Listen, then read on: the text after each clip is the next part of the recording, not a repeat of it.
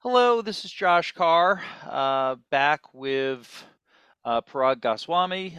Today we're going to talk about Clik.ai, the company he's the CEO of, a little bit about prop tech, a little bit about automated underwriting, and all kinds of other good things like that. How are you doing today? I'm good, Josh. Thanks for having me on. Good. Thank you for joining me. Looking forward to talking about this. I think this is a good topic. I keep getting people asking me questions about AI in real estate. So considering you actually have AI in the name of your web address and your company, seems apropos. By the way, one thing I always like to tell everyone before we even get started, the web address is clik.ai. That's the company we're going to be talking about today. So yeah, let's talk about Click AI. So, um, let's start with the basics. What is Click AI? When did you start it? Clik.ai was started in 2018. I mean, the company was registered 2017. So the goal of the company when we started this was, there are a lot of manual back office processes that goes on during a life cycle of an asset, a property, when during its management as well as acquiring those or lending on those. So Clik.ai started with the premise that if AI can be used to automate many of such processes, it will provide customers, banks, different kind of players in the industry with a more productive environment so that they can focus on the more important aspect, which is the deal, the property, rather than the manual, laborious labor that goes in this business. So Click AI as a company is focused on building suite of AI applications, which automate various processes in the due diligence and a back office world, like financial modeling, going through, legal documents, information discovery across due diligence folders, and then, digitization of all the information that's in these documents so that you can run better analytics within either within your company base or on the cloud. So yeah, so I mean, in short, it's basically making underwriting easier. Essentially, you're ripping data from all these different data sources, then feeding them into an underwriting model. And that That's underwriting model for the user would be you're feeding their Excel model, essentially, right? I mean, because they're still working in Excel, I assume, or what are you feeding it into? Yes, so most of the customer base that we have come with their own Excel models. So what we do is we take their financial models, plug into the platform, connect our AI to it, so that the whole process of doing this Excel modeling becomes super automated. So that's one of the major use cases. We have other product that is very specifically designed around multifamily investment modeling. But the high level use case is that it's most of the work revolves around Excel modeling. Yeah, and personally, I mean that makes a lot of logical sense to me because I mean there are a lot of companies who seem to come to the table and say, well, we have a solution for everything, but it's nice if I mean, if they're already using an Excel model that they like and they use and they love, why mess with it? I mean, Yeah. speaking from my own experience, I had a conversation last week with someone where I had done some spreadsheet work on a project for this company back in '08, and the guy called me up and actually said to me, believe it or not, I still have the CD with the model that you built for us back in '08. Because I guess we not only emailed it to them, we must have put it on an actual physical CD, and he's had it tacked up to like a cork board for 15 years. Um, which on one hand it's kind of crazy. On the other hand, yeah, I mean you've got an Excel model that works and everybody likes it, then don't mess with it. I mean, like why reinvent the wheel? Um, Yeah. so cool. So you launched this entity. We talked a little about the core problem, the core issue you're trying to solve. And I mean, I kind of alluded to it, but the fact that you're working in Excel, the fact that you're feeding this into their models, to me at least, makes a lot of sense. I imagine some of your competitors are not doing that, right? Yeah, so some competitors are enforcing their own built out models. So obviously there is a learning curve at the customer end to learn a new financial model. A lot of companies that we see in the market are creating funky looking, dashboard and analytics. So just giving it a different kind of interface than an Excel web dashboard. So the core problem remains the same. How do you build these dashboards? I mean, I think Excel solves a lot of the work. So why reinvent the wheel? So we don't change the process. Our focus is to kind of like automate those processes. But the competitors, obviously, out there in the market, everybody has their own thesis around how they want to go about this market. But our focus is around, not changing the process, but let's make it better. No, that's and again that makes a lot of sense. Now, physically, I know that you're based in Toronto. We're obviously a big planet. Since you're running a prop tech company and you live on the web essentially, your software as a service. Um, where where are most of your clients? I guess would be the first question, and then the second question would be, as you expand and work into other markets, do you find that similar issues, or do you find like is penetration in foreign markets an issue? Like, what's your experience with that? Yeah, so I think we are for now focused completely on the US market. We are a Canadian HQ company, but we have office in New York as well. So most all of our customer revenues and customers are in the US. I mean, that's the market we understand the best. So we want to continue to focus on that market. It's itself is a big market. The use cases are pretty much the same across the globe whenever it comes to commercial real estate. Just it happens to be the secondary sale environment in the United States, like how fast property changes hands in US. So there is more frequency. So it makes sense for us to keep our focus on that market. However, as we scale the platform, similar use cases, very much same use cases exist in all property investments across the world, and especially when we see developed markets like US, Canada, UK, Australia, Singapore, and Hong Kong, those kind of No, places. it's interesting. I mean, at least from my own experience, I mean, I've taught as an adjunct professor for like 15, 20 years, something like that, at Columbia real estate program. But like, half of our students are foreign nationals, and it's the same conversation. Like, Yeah, there are only so many ways to own an office building. There are only so many ways to collect rent. There are only yeah, so many ways to. I mean, every market has their own like little weird valuation things, and we call it this and they call it that. But yeah, the math is all kind of the same at the end of the day. yeah. It's The just not yeah, that hard. the process is the same, I believe. I feel. Yeah, yeah. It's always amusing to me with commercial real estate because I think we're always trying to come up with new things. You look at like WeWork or something, and I'm like, well, you're just in the office rental business at the end of the day. It's just office space. Yeah. So no, it's good. So okay, and markets right now, we talked a little bit about global stuff. Mainly right now, you're focused on the apartment building market, correct? Apartment building is where most of our customers are. So I would say 70% of the deal flow or the usage on Clik.ai by different customers are across multifamily space. However, we do provide, unless besides our competitors, like we are focused on all asset classes, but multifamily seems to be the dominant asset class used by customers on Clik.ai. Where people need the most help. Yeah. That makes sense.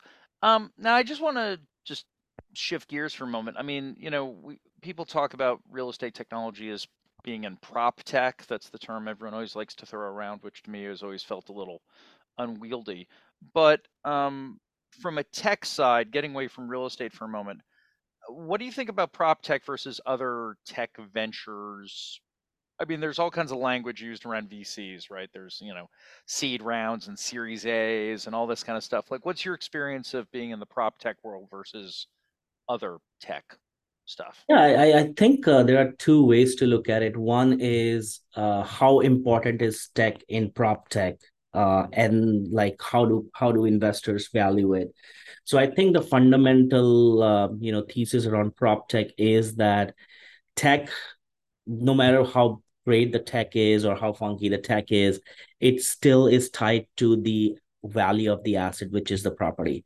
So, so the way prop tech is different, in my opinion, than the other venture tech is that companies in pure tech seems to be valued and maybe considered way more valued based on just their technology and the innovation they bring to the market. However, in the prop tech, it is almost directly proportional or related to the property. So, you know, the core asset remains the fundamental focus.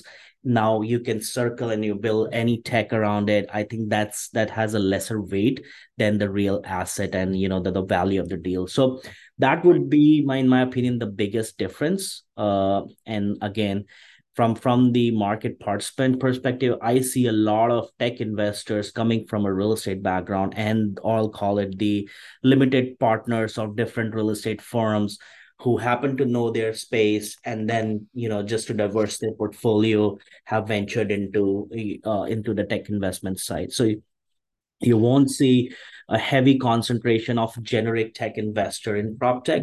So you would see a lot of interest from someone who has been on the property side of things.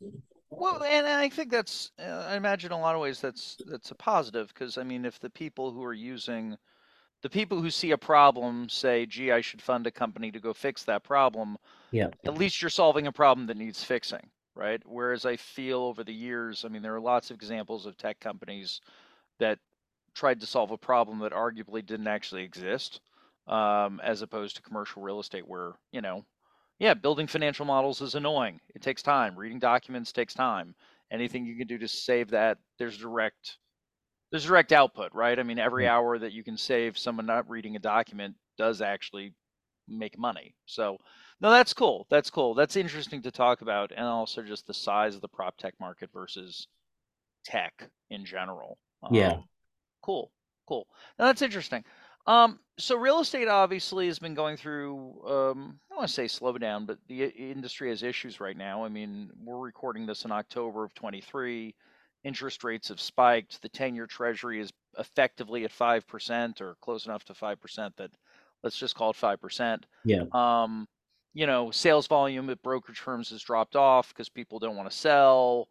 How does the fact that the commercial real estate market right now is going through dislocation, how does that affect you as a tech vendor?